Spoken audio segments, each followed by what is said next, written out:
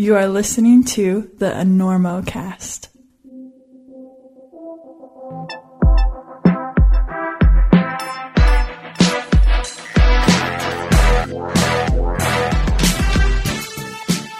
They're finally here, folks. The prettiest thing to ever be shoved in a crack. The new Black Diamond Ultralight C4. The featherweight camming champion of the world. 20 to 30% lighter than the old C4s, which means they're 20 to 30% more sick. The BD Ultralight cams are more lightweight than bailing off the nose because you ran out of baby wipes.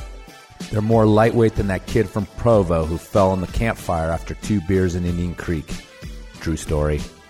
They're the device that's oh so nice and the cam that can handle the slam. If you dream of climbing with different cams, you should wake up and apologize. So check out blackdiamondequipment.com for the specs on these little beauties, or head over to your nearest climbing retailer to fondle them with your own chubby knuckles. Put the cam down, sir. So let's say you've taken the advice you've heard on the Enormocast and played it ice climbing cool with that special climbing friend, going on trip after trip like your family, even though you've had the hots for him or her since they burned you off your proj and flips in a ratty pair of Yojimbos from the Lost and Found.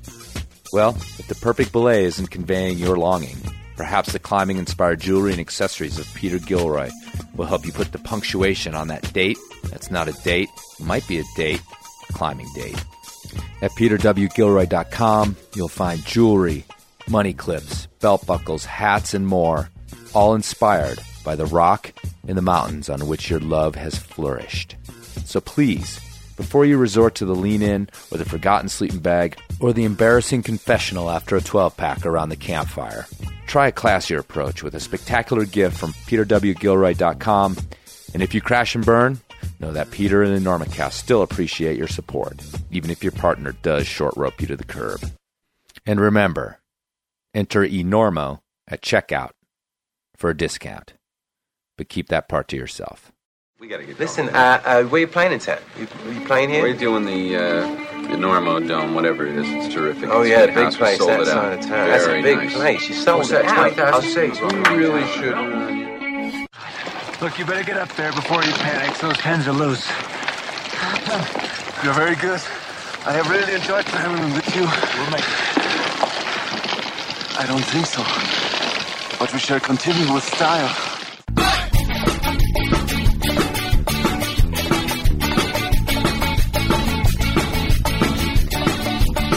Good weather, bad weather. Now or later, anytime for climbing. Today's show is brought to you by Black Diamond Equipment, with support from Maxim Ropes. And the fine folks at La Sportiva. And don't forget our charter sponsor, Bonfire Coffee. Go to bonfirecoffee.com and enter Enormo at checkout for a discount on great coffee and to support the Enormocast. And now back to the show.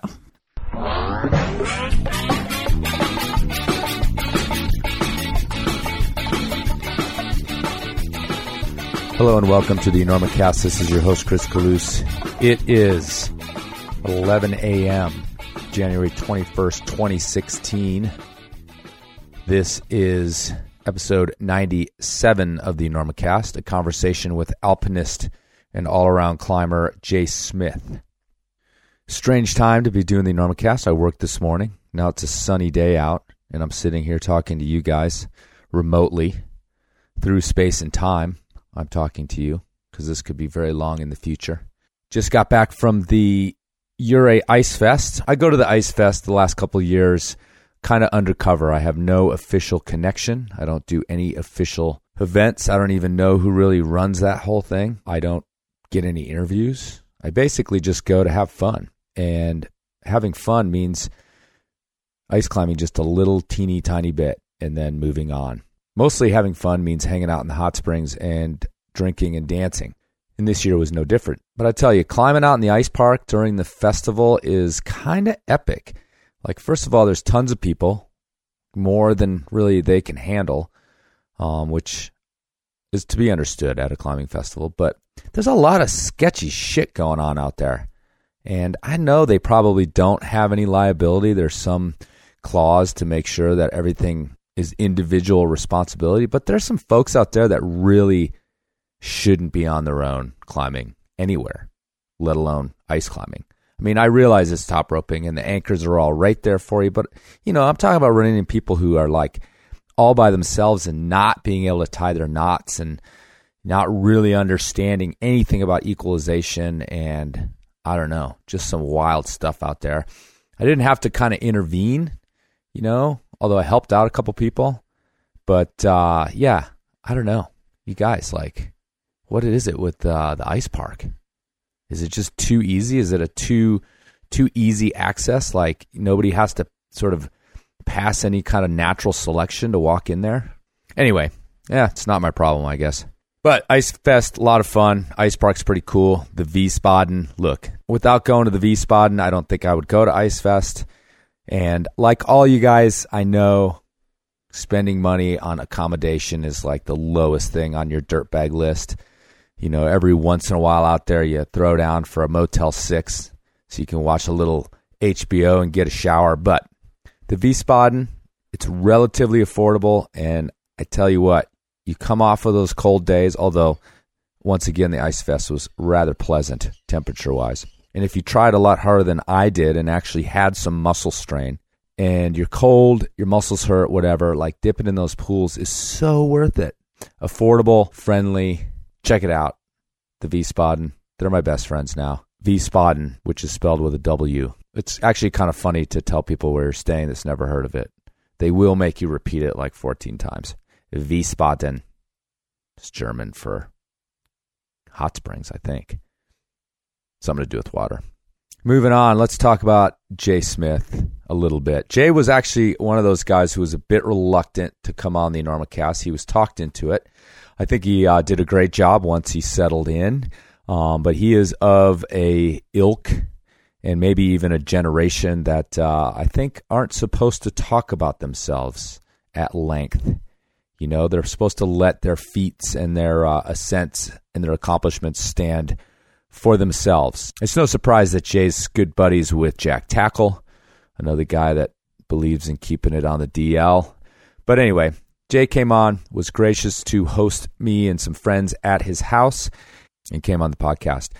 Another thing I want to say about the interview that's a little strange if you listen carefully is that we keep talking about his very recent, at the time, a couple months ago, trip to the Himalaya. And we mention it, but we never go into it, which I know seems like sort of an oversight in my part. But Jay wasn't really ready to talk about the trip. He had literally just returned within a couple days and was still kind of hobbling around. And they just hadn't yet processed the whole thing. And they'd gone pretty far out there. So he wasn't quite ready to talk about it. So that's why we kept mentioning it in the flow of the conversation, but never really got into it. I actually haven't seen if anything's been written about it yet, even. Like I said, this was a couple months ago. So anyway, keep an eye out for that. And I don't keep that close attention. There's too much media to take it all in. So maybe something's been written about it. I don't know. I don't even know where to start looking because I can't remember the peak they climbed, or tried to climb, rather. Anyhow, so that's going on in there as well. Otherwise, great interview. And I really appreciate the fact that Jay let down his guard a little bit and sat down for an interview. So let's get to it. Episode 97, conversation with Jay Smith.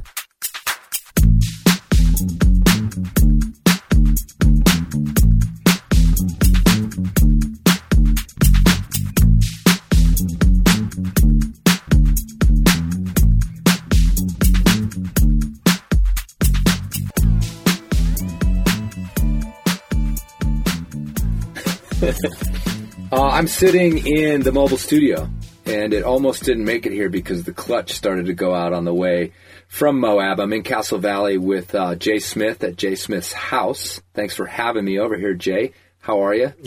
I'm good. Thanks for coming by. It's a beautiful place. I mean, you must know that. It's incredible where you're living. Well, thanks. What brought you to Castle Valley? Well, I started climbing out here in 1982, and it was actually on a trip that I was guiding at the time, and I had never been out here, and I had a client for a month, and we went to Joshua Tree and Red Rocks, and came out here and went to Indian Creek, and it was unbelievable. I mean, You know, I'd never seen anything like it. Hadn't climbed anything quite like it. Fell in love with the place and just kept coming back. Right. And you said that you moved here when there was basically nobody here.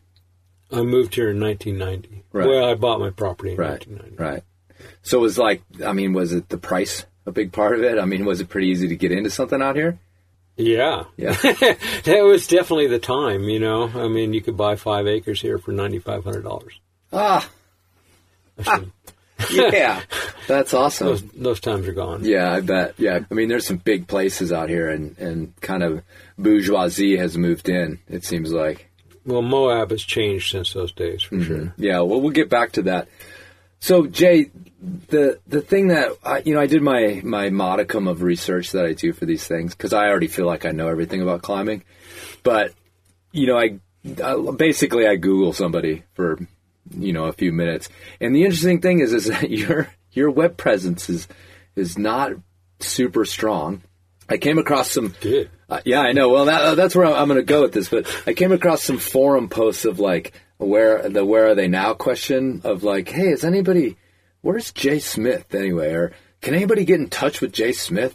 And I think Danini knows him. Get in touch with Danini or whatever. And it sort of started to dawn on me that's been kind of a part of your career, if you want to call it that. And I was kind of wondering if that's me projecting on you, or has that philosophy of getting things done but not necessarily having this sort of presence with fame or with, in nowadays the internet or anything else. Is that part of your personality, or was that an objective you had, or is it just something that's happened? It's probably something that's just happened, but, places that I've climbed, for me, it's always been, the biggest draw has been the first ascent. Okay. And so that's what drew me here to Moab. In 1982, it was wide open.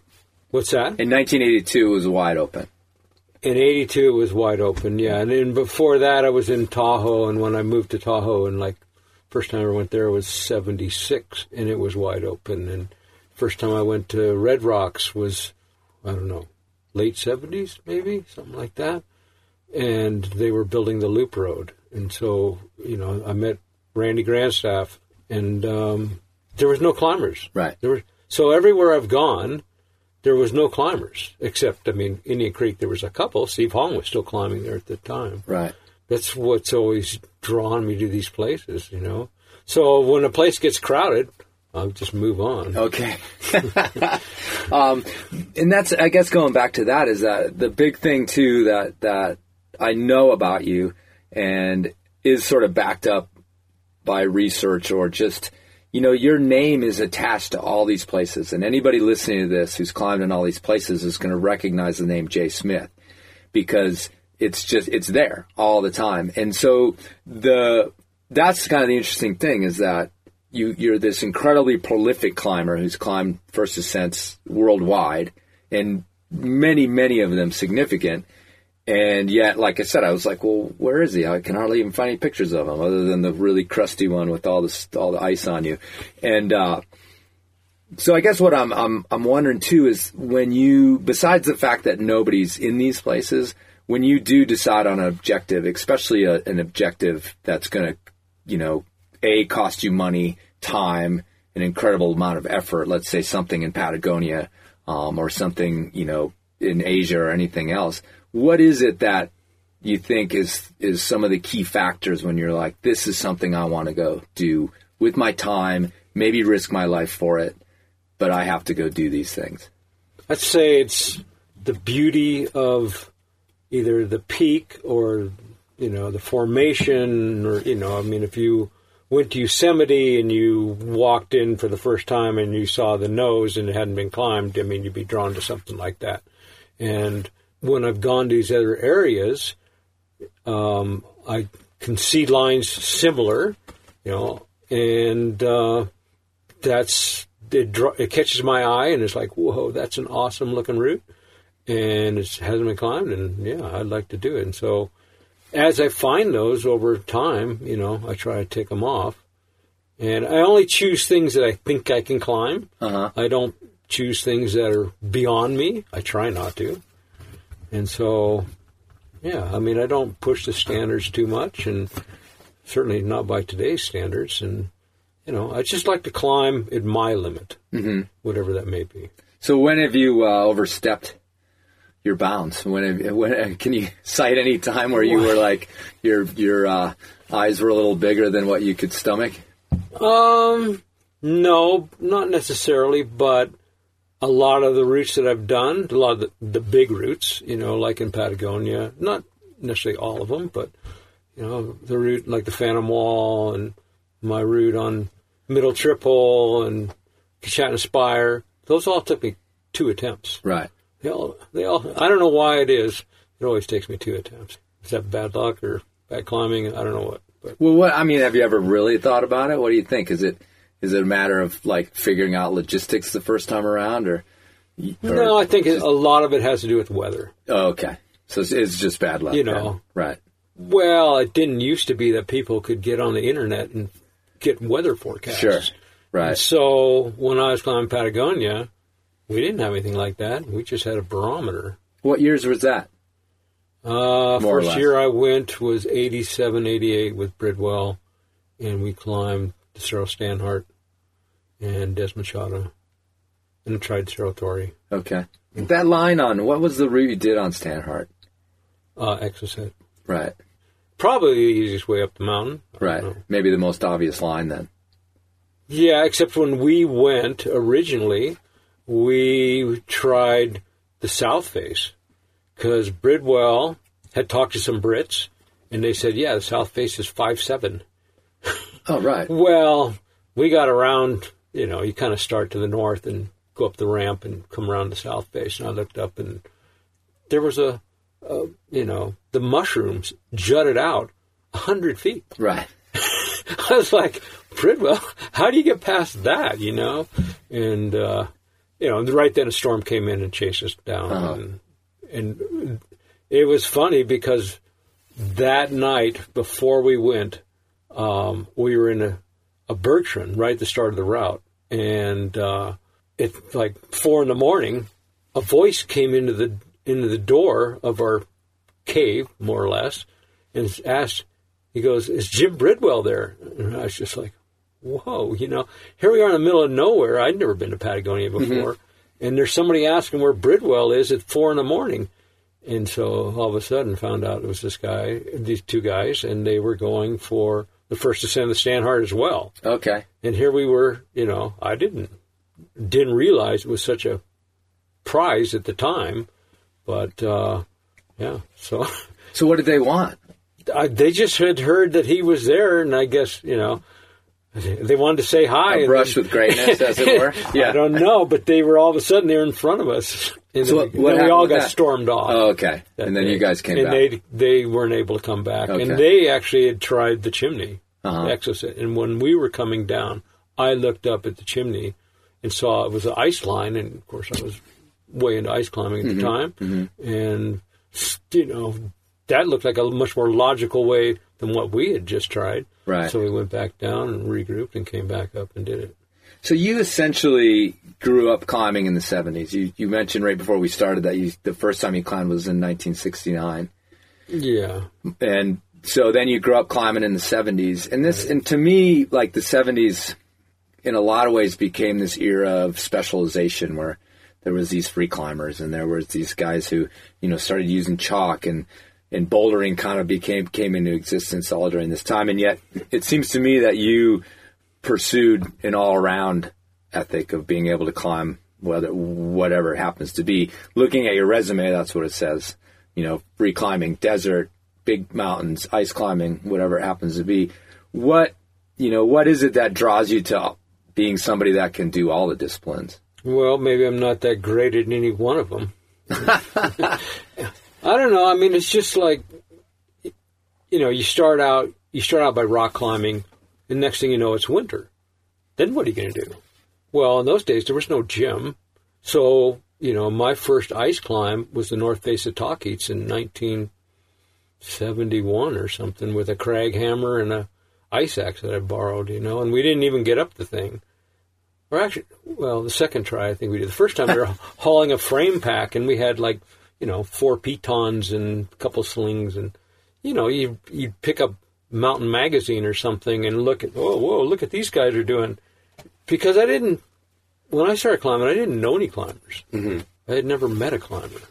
And so did you start in Southern California? Well, what actually happened was I was growing up in Sonoma, and this is in the 60s, late 60s, and things were going on in California, and Haight-Ashbury, and drugs, and all that stuff. And here I was, I was still in high school, just getting into high school.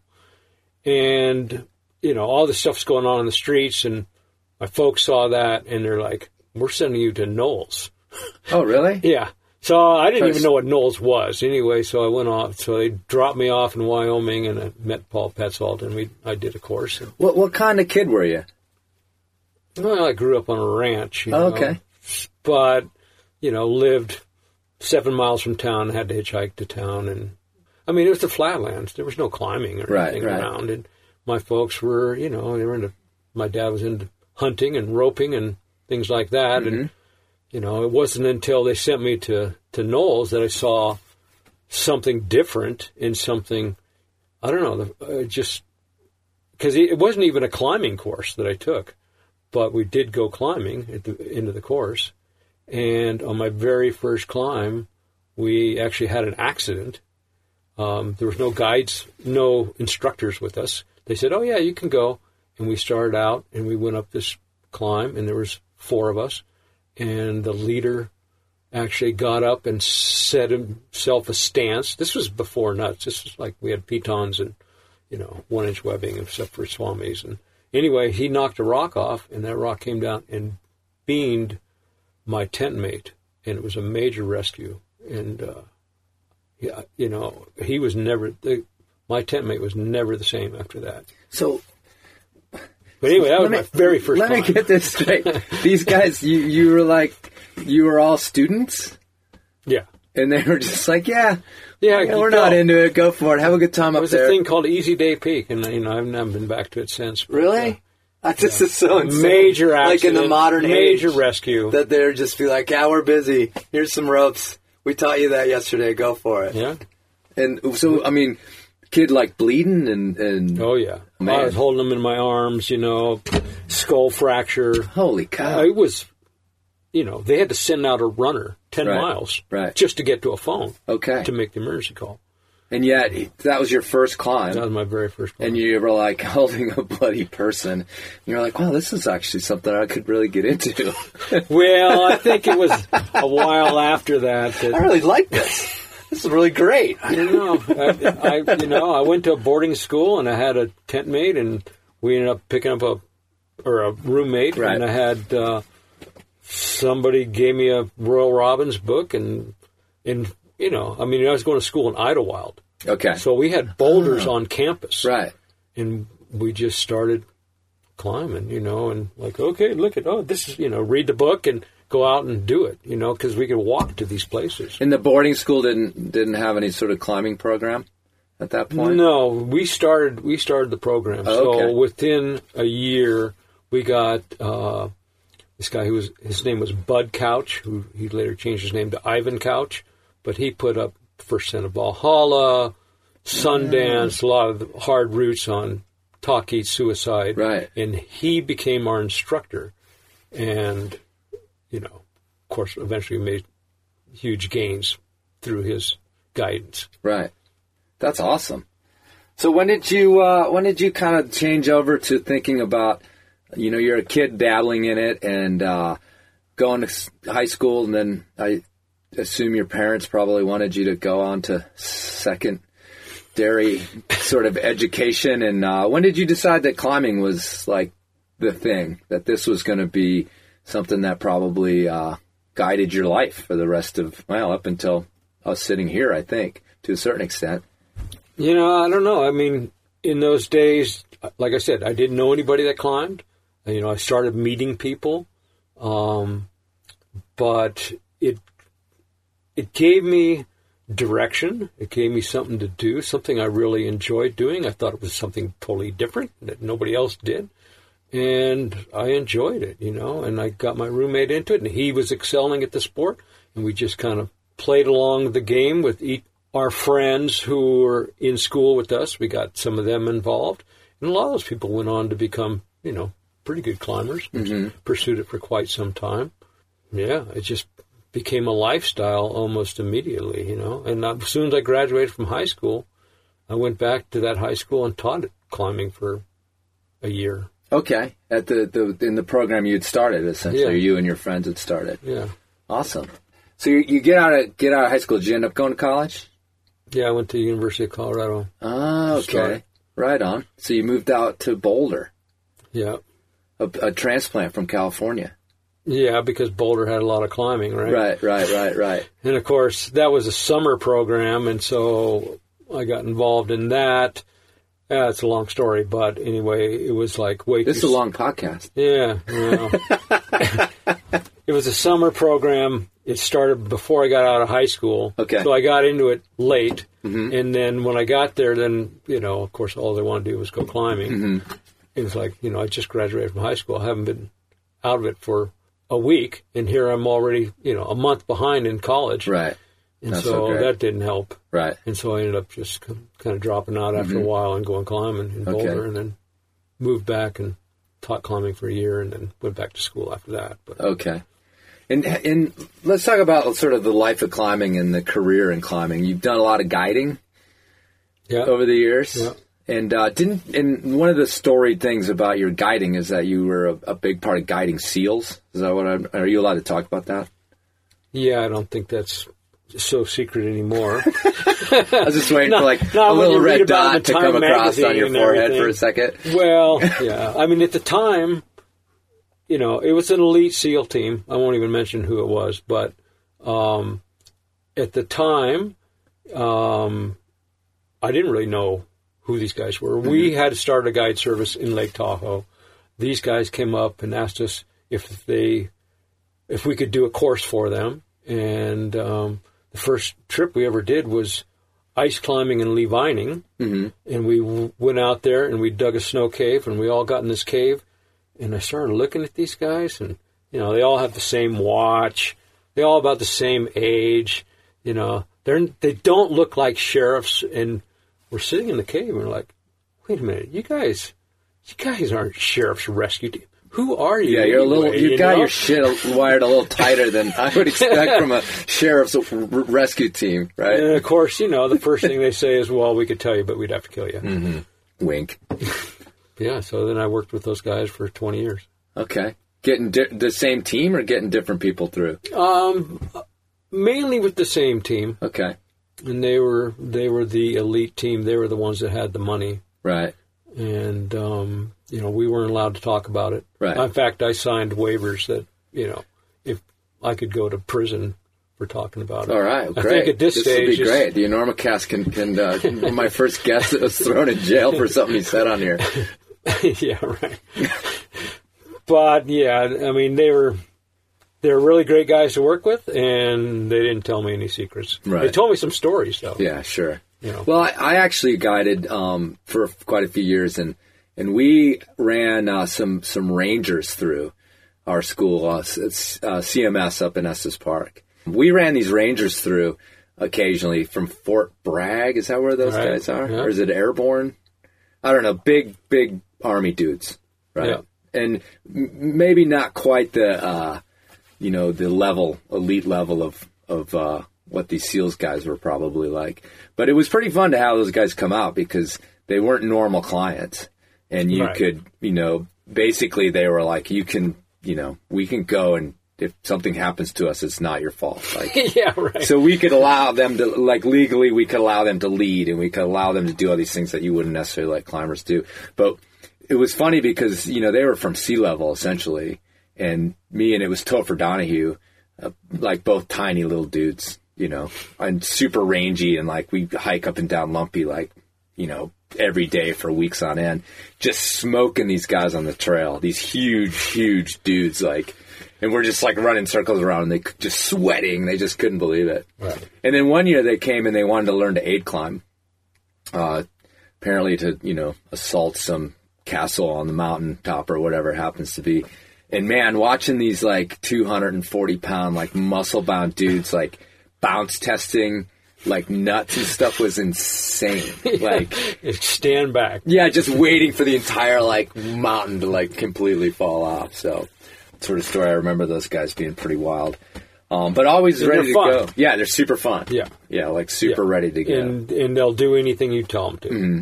Yeah, give it a try. Yeah, for sure. Right. So, I don't know. I wonder what they, they probably use some of that stuff over the years. Oh, yeah. I think it's, I look back at what's happened since I worked with them and them going to Iran and Afghanistan and, Iraq. And all everywhere. That, and the caves and the mountain, the mountain enclaves and all that stuff in the beginning of Afghanistan. Yeah, it finally paid off. I mean, these were, they're Navy SEALs. You expect them to operate only, within, their AO, area of operation, was like 10 miles from the coast. Right. Well, that all changed. Yeah, exactly. So the climbing, I think, actually paid off. So what else have you done to keep climbing a part of your life and make a living? Well, guiding was the big thing. And then because of the SEALs, actually, I got introduced to adventure racing. Okay. Because some of the SEALs were on the team with Mark Burnett, who eventually, he's the one that started the Eco Challenge. And of course, he's got all these programs on television now, Survivor and all these other things that I think are still on the air. But anyway, so Mark raced with 2 SEALs that I had worked with. And then when Mark started the Eco Challenge, the guys I had worked with recommended me as a person to maybe rig. Okay. Of course, the first race was out here in Moab, with the first Eco Challenge, and it was an awesome job. I mean, it was Dan Osmond and myself, and the other guy Jeff Maliska from Tahoe was kind of helped out just on the rigging part, and then later I had a big crew to work the race and everything. Right. And that worked into numerous jobs over the years. Uh-huh. And you actually ended up racing once, you said. Yeah, in 95, I ended up competing in the Raid Gauloise, but our team kind of fell apart. But we finished the race. Right. Where was it? Argentina. Okay. So Patagonia. They said Patagonia. Right. And, of course, I'd already been to Patagonia a bunch of times. And, it turned out that adventure racing isn't quite like mountaineering or climbing, but there's more rules and regulations that you have to go by. And, but it was fun, and I learned a lot, and it was, I was actually on a really good team. So it was and then good experience. You rigged the Primal Quest that was right here in the valley, and I also worked on that. We talked about that a little bit earlier, but it's the one. What was the deal with the towers? What was the obstacle in the operation there on Castleton and right here in your backyard, essentially? Right. So actually, the race director, I guess he would be considered race director anyway. It was Don Mann, who was a Navy SEAL. Okay. That I had worked with before. So when they came out and did this thing, he's like, "What can you do?" And I'm like, "Well, where's this race going to go?" And he's like, "Well, we want to go here and here and here and here." So we ended up having 6 different locations throughout the desert where there was ropes, and we would go and rig these things, and then we actually pre-rigged them before the race, took them down because you're not allowed to leave ropes hanging on public land. Right. And then right before the race, we had to go back and put them back in again as the competitors were coming. Right. And so there was 2 of us doing that, and then we had a crew that manned those ropes, and then those crews would leapfrog along, and we had 6 locations. And the last one was Castleton Tower and the rectory and the priest and all that. And so, it's for television, right? Right. So we're trying to make it spectacular, and you're kind of limited on what you can do. In those days, it was more like just ascending and rappelling. Mm-hmm. And so we had them ascend the north face of Castleton, Jumar all the way up there, and then wrap the south side, then go across the rectory, and we had fixed ropes up Fine Jade. And, we made sure, since I live here and I'm well aware of the rock and not destroying it and everything, we put no bolts in. I mean, it was all natural stuff. Uh-huh. And when we did Gemini bridges, we wrapped them with wrapped the ropes around the arches. So it was all natural. There wasn't a single nut placement on the whole thing. Oh, right. And we kind of did the same thing with the priest Well, with the rectory, and then we had a high line over to the priest. That's what I was thinking of. Yeah, because you guys had like a zip line or high line or whatever they had to cross. Yeah. For some reason, I imagined it from the rectory to Castleton, but that's absurd. That would be annoying. Well, they've done that. Oh, they have? Yeah. Okay, it was so actually, when it was absurd. done, it was the longest high line in the world. Oh, okay. Yeah, it's a long way. Yeah, And only one person got across it. Really? Yeah. And I think it took like 8 guys to carry the rope up there. Okay. Yeah. And then by the time they got it up and rigged and everything, I think one guy got across and then they took it down. But I don't know. I don't even know when that happened. I never saw it. But and then the one at the Gemini Bridges, is that where they were zipping their bikes down it? Yeah. Yeah, that's right. So, I remember I was a PA on that and running around with the camera guy. And so I'd show up at these things and just be like, whoa, this is pretty elaborate. It was fun. I mean, it was, get creative and make it as attractive as you can for the competitors. Right. Because it's all about their race, And a lot of them at the end of the race said the ropes course was the best part of the race. And yet there was, there was lots of mountain biking and paddling and, but a lot of people came up to me and said that. And that made me feel really good, and no accidents. And that's with 360 people traveling through the desert, day 6 or day 10, coming across on the ropes, you're like...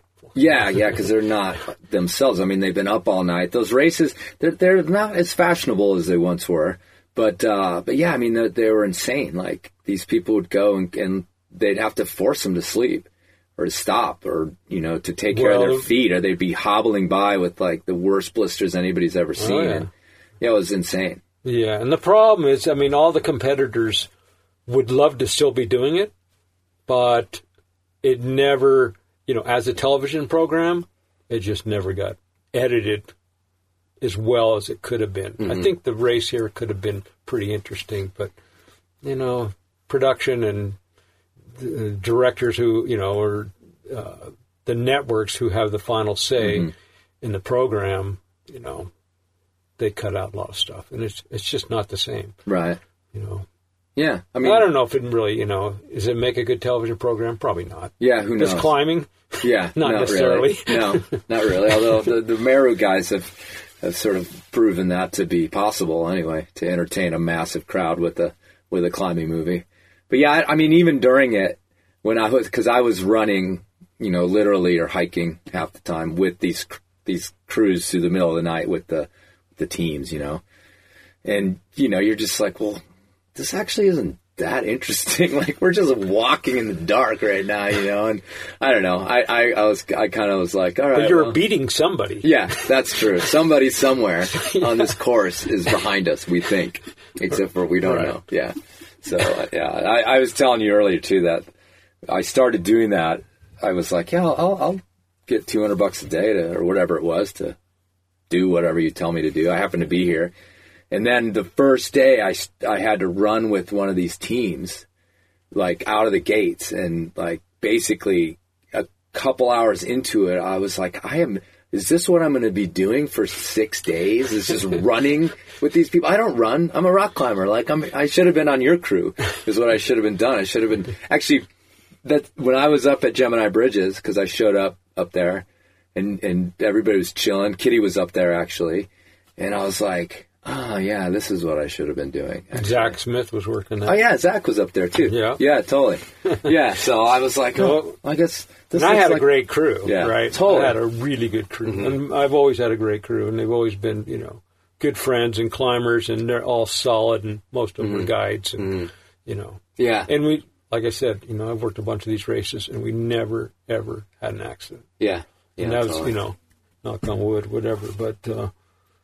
yeah. And the race, it's unfortunate. The races have gone away. And, without the support of television, they're just not going to happen. Well, they're too expensive. Yeah, exactly. I mean, it's this huge operation, like elaborate. You guys were just a small part of the whole. Oh, yeah. Yeah, the whole thing. So. I mean, it was $1 million to put those things on. At least. And they didn't, at least. Yeah. All right, let's talk about climbing. We have to do that. That's what this podcast is all about. But that's cool stuff. We kind of cross paths in a very remote way on that particular thing. I do actually remember talking to you at the party afterwards down at the, was that the Red Cliff or at the Slough? Yeah. Anyway, but let's talk about your climbing a little bit. And I kind of warned you I might ask you this, so hopefully you've had a few moments to think about it. But, in this career, again, where your name is attached to things here in the desert and things in Red Rocks and things in Patagonia and, all over the world, Alaska, can you point to a couple, like, ascents or a couple trips or a couple things that, when you write your memoir, as it were, or are writing, hopefully at this moment, or, that'll get a chapter that'll be like, this was an important thing that I did. Not necessarily important to everybody else. Maybe we don't even know about it, but it was important to you as a development of a climber, as a person, or what have you. Well, as I think back over the years of climbing, what stands out are the big climbs that I've done.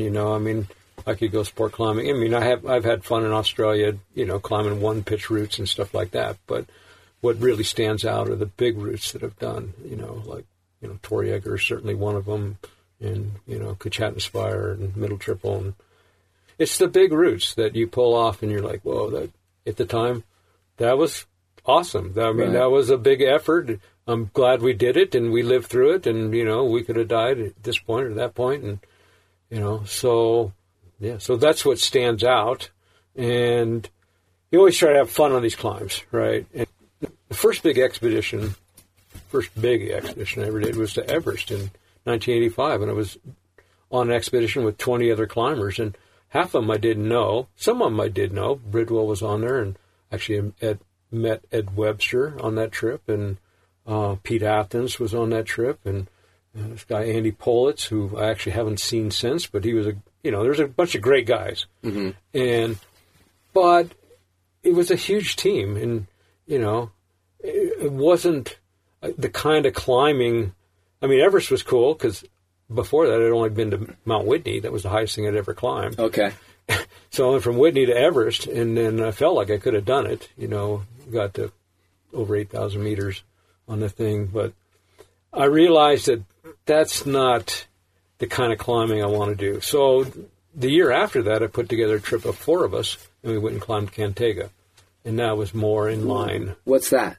Cantega is next to Ama de Blanc. Okay. It's 22,320 feet, something like that. And it's just a beautiful peak that I saw when I was in the Khumbu. And there was, the North Face was unclimbed at the time. In fact, Kevin Mahoney and Freddie Wilkinson, those guys went back and actually climbed the North Face quite a few years later. But so when you go into a place and you see what has not been done, and you see some real striking line, most climbers would like, whoa, that hasn't been climbed? We got to go do it. So that's kind of, been my theme the whole time. How did you end up on the Everest trip? Having only climbed Mount Whitney. I think Bridwell. I didn't even know Bridwell at the time, really. And, but he lived in Tahoe and North Shore. I lived in South Shore. And I don't know. I think somehow I got invited because of him. Okay. Yeah. Like he had some respect for you that you may not have known about? Yeah, right. I didn't have any kind of name. I hadn't done anything. I'd been to Alaska once at that point. Okay. Yeah, so then I got to see the Himalayas and, immediately was drawn back. And so that kind of started off on, the big alpine thing. So you keep mentioning Bridwell, having climbed a lot with that guy. That was your first trip with him? That was my first trip. Yeah. I didn't really climb a lot with Bridwell. Okay. Well, certainly before that, I hadn't climbed at all with him. I'd seen him around, I was kind of on the periphery in Yosemite at the time. There's people like Kalkenbacker. Right. Those guys lived there the whole time, and I would just show up, be there a week or two and go do something and, hang out in Camp 4 and all that stuff. And I don't know. After the Everest thing, that's when Bridwell asked me to go to Patagonia. Okay. So you must have shown him something on that trip as well, then. I guess. Well, you mean in Patagonia? No, I mean on the Himalayas to come back and And of those 20 guys, he's like, all right, this guy's cool. We'll take him to Patagonia. Yeah, I don't know. I mean, that's a pretty, like, getting called up to the big leagues.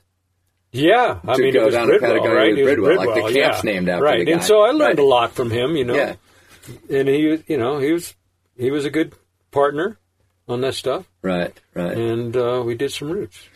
So who else can you talk about in terms of, like, the partners you've had that you know, either kept for a lifetime or had, like, ultimate respect for as you were climbing? Either you learned a lot from them, or, you know, they were someone whose camaraderie was the best, or, you know, just someone you had a ton of respect for.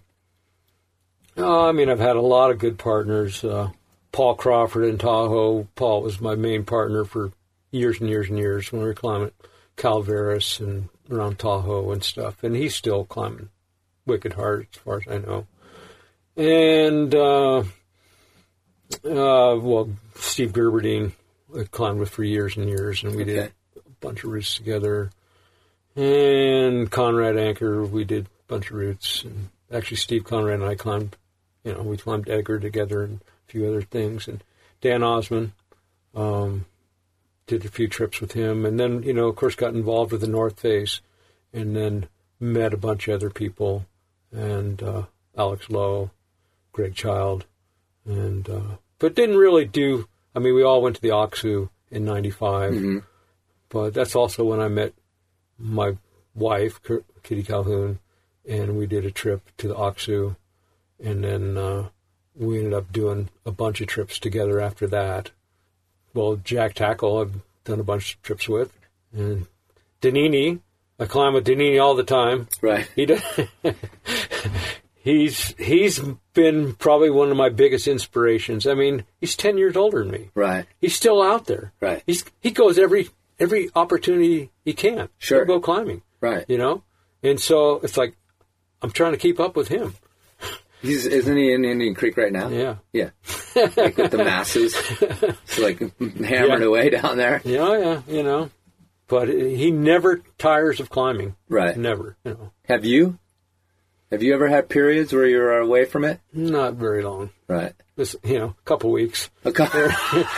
Here and there, you know, or, you know, maybe a bit more than that. But right now, like you said, you know, I've just come back from the Himalayas.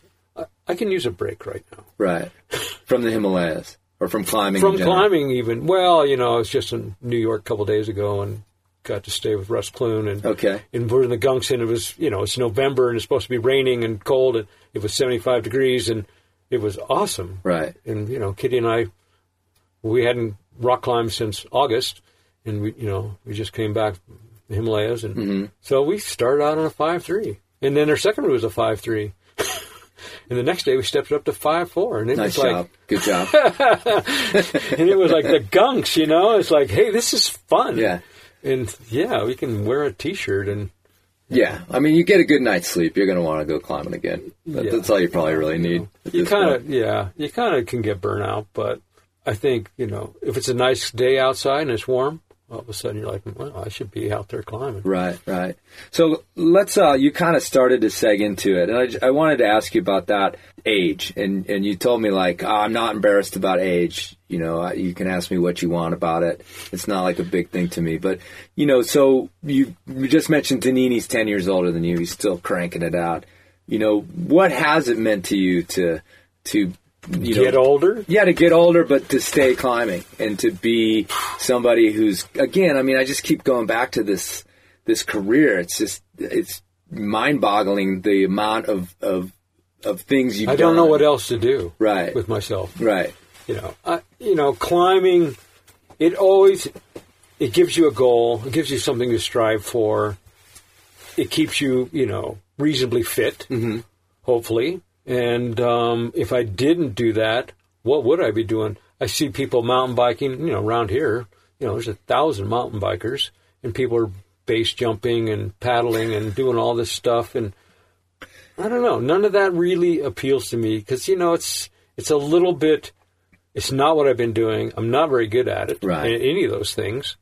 And climbing is kind of the only thing I've known forever. And I don't know what's going to happen when I can't climb anymore. Right. But at least I have people like Danini kind of, Yeah. you know. Holding that carrot out there like, it can be done. It's like if he can do it, hopefully I can do it. Yeah, well, mountain biking means one thing: broken bones.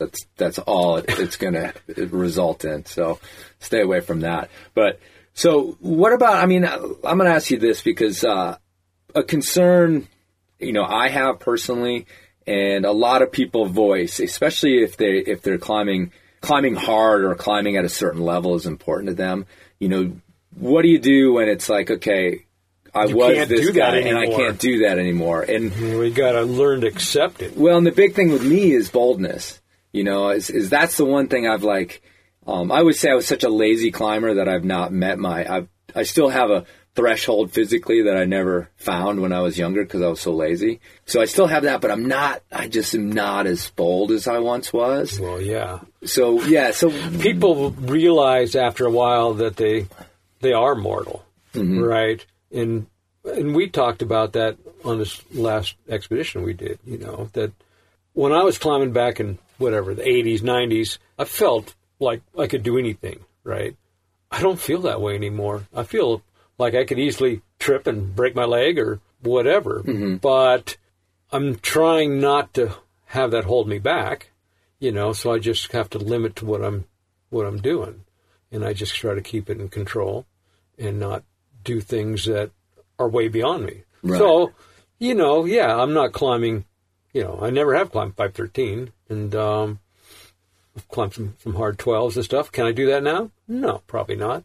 I'll be glad to climb 511. But as long as I feel like I'm doing my best and climbing at my limit, that's fine. And being bold, no, I'm not nearly, I used to do some big old run out stuff. And the thought of doing that stuff now, no, I wouldn't do it. Yeah, it's weird. I wouldn't even want to repeat a lot of my routes, No. Yeah, no. It's like you did it once. Why do you have to do it again? Totally. Yeah, that's the way I actually, another time we crossed paths was years ago in Yosemite, and I was I was super into aid climbing on El Cap and A5 and whatever that means.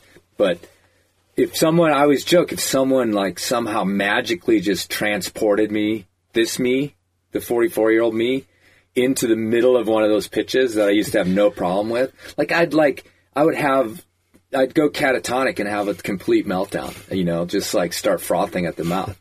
And I used to just be able to do it. It was almost like it was someone else doing it. Like I could just like stand back and go, whatever, just jump on the hook, do what you need to do, Right. Just keep going. Yeah. Just get up there. Right. Blair's waiting on you. Yeah, totally. Well, that's how I started soloing things because I didn't want that pressure behind me. I could do 8 or 9 hours up there without any problems coming from the rope. But yeah, so it's a curious thing. And I think it is something that in this age now with sport climbing and with people so performance oriented in a way, I think it existed, but not with the fervor that it does now. That is a concern of like, well, what's going to happen when all I can do is climb this or all I can do is climb that? Well, hopefully you'll be still having fun. Right. And, you're able to get out there and do that thing because, in the crew that I hang out with, we're all getting older and a lot of us are having some kind of issues, right? I mean, either your shoulder's killing you or your elbow or your finger or something's wrong, Now you talk about all your surgeries and, it's like, well, if you can stay healthy and keep climbing, you're way ahead of the game, right? So that's kind of, you just want to have fun. You want to get out there, but feel like you're doing your best. Right. And, if that's 5'8" wherever you're at, at whatever age, as long as you're still having fun and I was just talking to Russ Clune, and Fritz Wiesner was climbing in the gunks at 85. Right. 85. Yeah. He's up there, and I don't know if he was leading or, but hey, he lived that long, Most, half my friends have, they don't even exist anymore. Right. They didn't even get to 50. Right. Well, and you think about what the alternative of, most of the 85-year-olds in America are, and it's bleak. It isn't climbing in the gunks on a sunny day, that's for sure. Right. You know? No, and you look around and there's people, and they're hobbling around. There's, people have some issue. But there is a few people out there, like Danini, like Rab Carrington, there's these guys who are 70 and up. There's a bunch of them.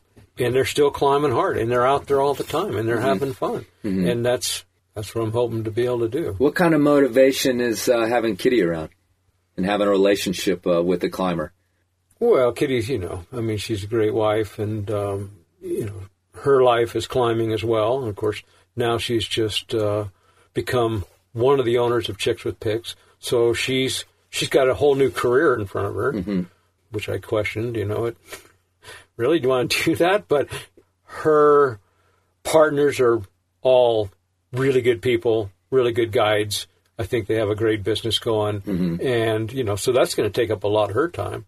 So I got to find something else to do, because she's going to be out there guiding and working and all that stuff. And so, and the other thing is, it gives me opportunities to go out and do my photography and go out and shoot stuff. And that's always been fun, too. And there's your Corvettes. Yeah, well. Rebuilding those things. One of them's bound to break. And they've been... It already broke, actually, while we were sitting in here. It was just something fell off of it, I heard. No, and I guess maybe the last question I have in terms of all this stuff, because you said your cohort now, you've got all these guys that, you guys can sit around and talk about your ailments, just like old boys should do.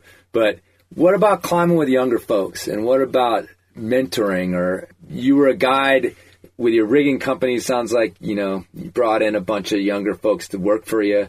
Does that play into it at all? Because, again, coming from me personally, I try to sport climb hard still in rifle and things like that. And I have some friends that are in my sort of age group that I climb with, but I end up having to climb with, kids half my age all the time. And it's pretty motivating, actually. Sometimes it's super annoying. But then the other big one is These are just partners you're talking about. Yeah, just partners. And I climb with Hayden Kennedy quite a bit. And went down to Mexico with him last year to climb on El Gigante. And I was concerned, we're going to go down there for 3 weeks. And, I'm for sure going to get annoyed with him because he's has too much fucking energy, right. And he's going to sure get annoyed with me because I'm like a grumpy, crusty jerk. And yet it worked out really well. And it speaks to his maturity to a certain extent with dealing with, me. But it also, I just don't know who else I would have gone down and climbed that wall in that way with, Right. So do you have any, are you folks around here that you're like, all right, I'll climb with that guy? Well, I guess I'm always a little bit shy or whatever. I always felt like I needed to, climb well. And if I go out with some kid that's 14 years old and they're dragging me up something, that I wouldn't feel so good about that. Right. When I was guiding, it was different because, you're teaching people how to climb and it's kind of a different situation. And so I guess I've chosen to climb with people that I know. Right. And know how they climb and stuff. But, I'm at that stage now where I need to get out and climb with some younger people. And that's what, Kitty's all behind that, mentoring. And there's a bunch of people, it's just kind of coming to light in my eyes that, maybe there's something I can do here. And Danini's a perfect example of that, Somebody will contact him on the internet, and he's like, oh, yeah, come on out, I'll take you climbing. And he does that all the time. So he's going to climb with total strangers. Right. That's something I've never really done, but, actually when I get out and do something like that, it's fun. So. All right, well, you just blew it. Because I get an email a week of, young climbers, just getting into it, well, how do I even find someone that's going to teach me how to climb safely and do it the way, you learned how to do it. So, if they can find your email on the internet, you're going to just get inundated. No, I'm going to change it out. Anyway, well, look, I wanted to ask you that because to me, that is this lost, or this thing that climbing is losing to a certain extent, and not in a formal way that, the climbers with experience need to, have some sort of weird, bevy of young climbers that they're teaching, but with this gym thing and so many people getting into climbing, like all the folks we saw in Castleton just having the most epic days ever up there, getting totally beat down. Like, there is this kind of like lack of people with experience out there, like mentoring people with a little bit less experience. And I don't see you, like some guy that's never climbed before, like, come on, let's go climbing, Junior. But as an alpinist, as someone who has so much experience in that realm, I think that some hotshot climber that climbs ice crazy well and has done whatever still has a ton to learn from somebody like you or somebody like Jack or somebody like Donini. It's like you don't. I'm sort of lecturing you right now. Well, I just realized that. Hey, listen, mister, you need to teach them. If somebody walked up and asked me, hey, would you take me climbing or something? I might look at them and make a decision right there on the spot. And they're like, oh, yeah, sure, Is your daisy chain through your legs? No, you can't go. What are you wearing? Right now. But, that happened just recently in Ouray. Mm-hmm. There's a woman walked up and she's like, oh, would you take me for an ice climb? Turns out she was a really good climber. Right. Well, that's the thing, is that's what I'm getting at, man, is you have something to teach them besides whether or not they can get up. Well, I guided for 20 years, so, right. That's kind of... Right. And so now I worry about if somebody gets hurt or something, hopefully that's not going to happen on my watch. Right. But if I'm at the crags and I see somebody and they're doing something that they shouldn't be, then I'll say something. Right. For sure. Right. Cool. All right. Well, we've just ripped through an hour. How was that? All right, Chris. Well, you've made me do it, so hopefully nobody in your audience gets sick or something. Let's do that ending again. Don't say I made you do it. No? All right, we're going to do it again. You're just going to say, let thanks, go of my arm. it was Let a go of my pleasure. arm. You're going to go, that was a real pleasure, Chris. Thanks, or something like that. That's what you're going to say now. No, I'm just kidding. But that was a really good dinner you cooked tonight. Oh, thanks, man. Yeah, that was awesome. Thanks a lot. Yeah, that's how I tricked Jay into coming in here. And all that beer? Whoa. Yeah, that helps. Yeah. Well, again, thanks a lot, Jay. We will hopefully hang out a little bit more. I really enjoyed talking to you. Now you know where I live. Yeah, totally. Uh-oh. You're like, will you take me Look out. climbing, Mr. Smith? It might be the other way around. All right, thanks, Jay. All right, thanks.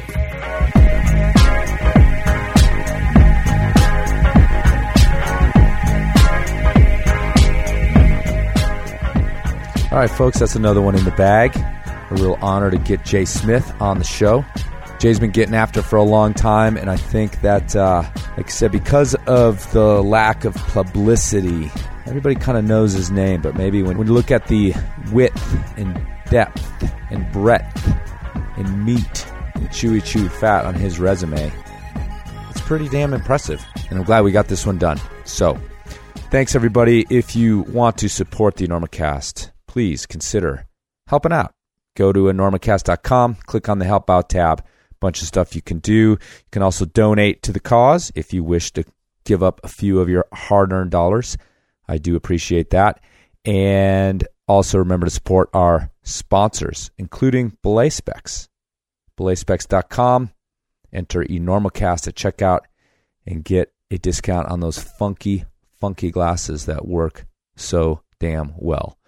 All right, everybody, get out there. If you go to the ice park, please don't just check your knot, but check everybody within like 100 yards of you, if you don't mind.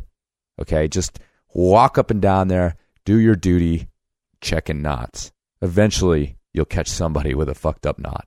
I can guarantee it. All right, good day.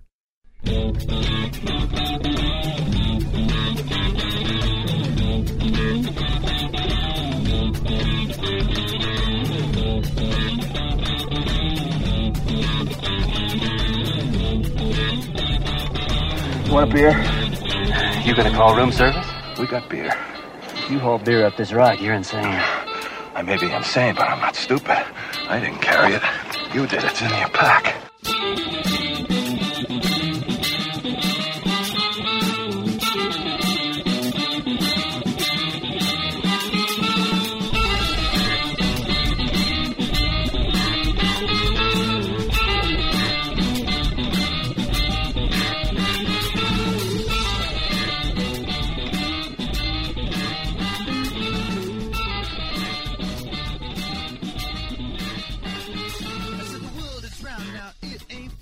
The teachers told me that's where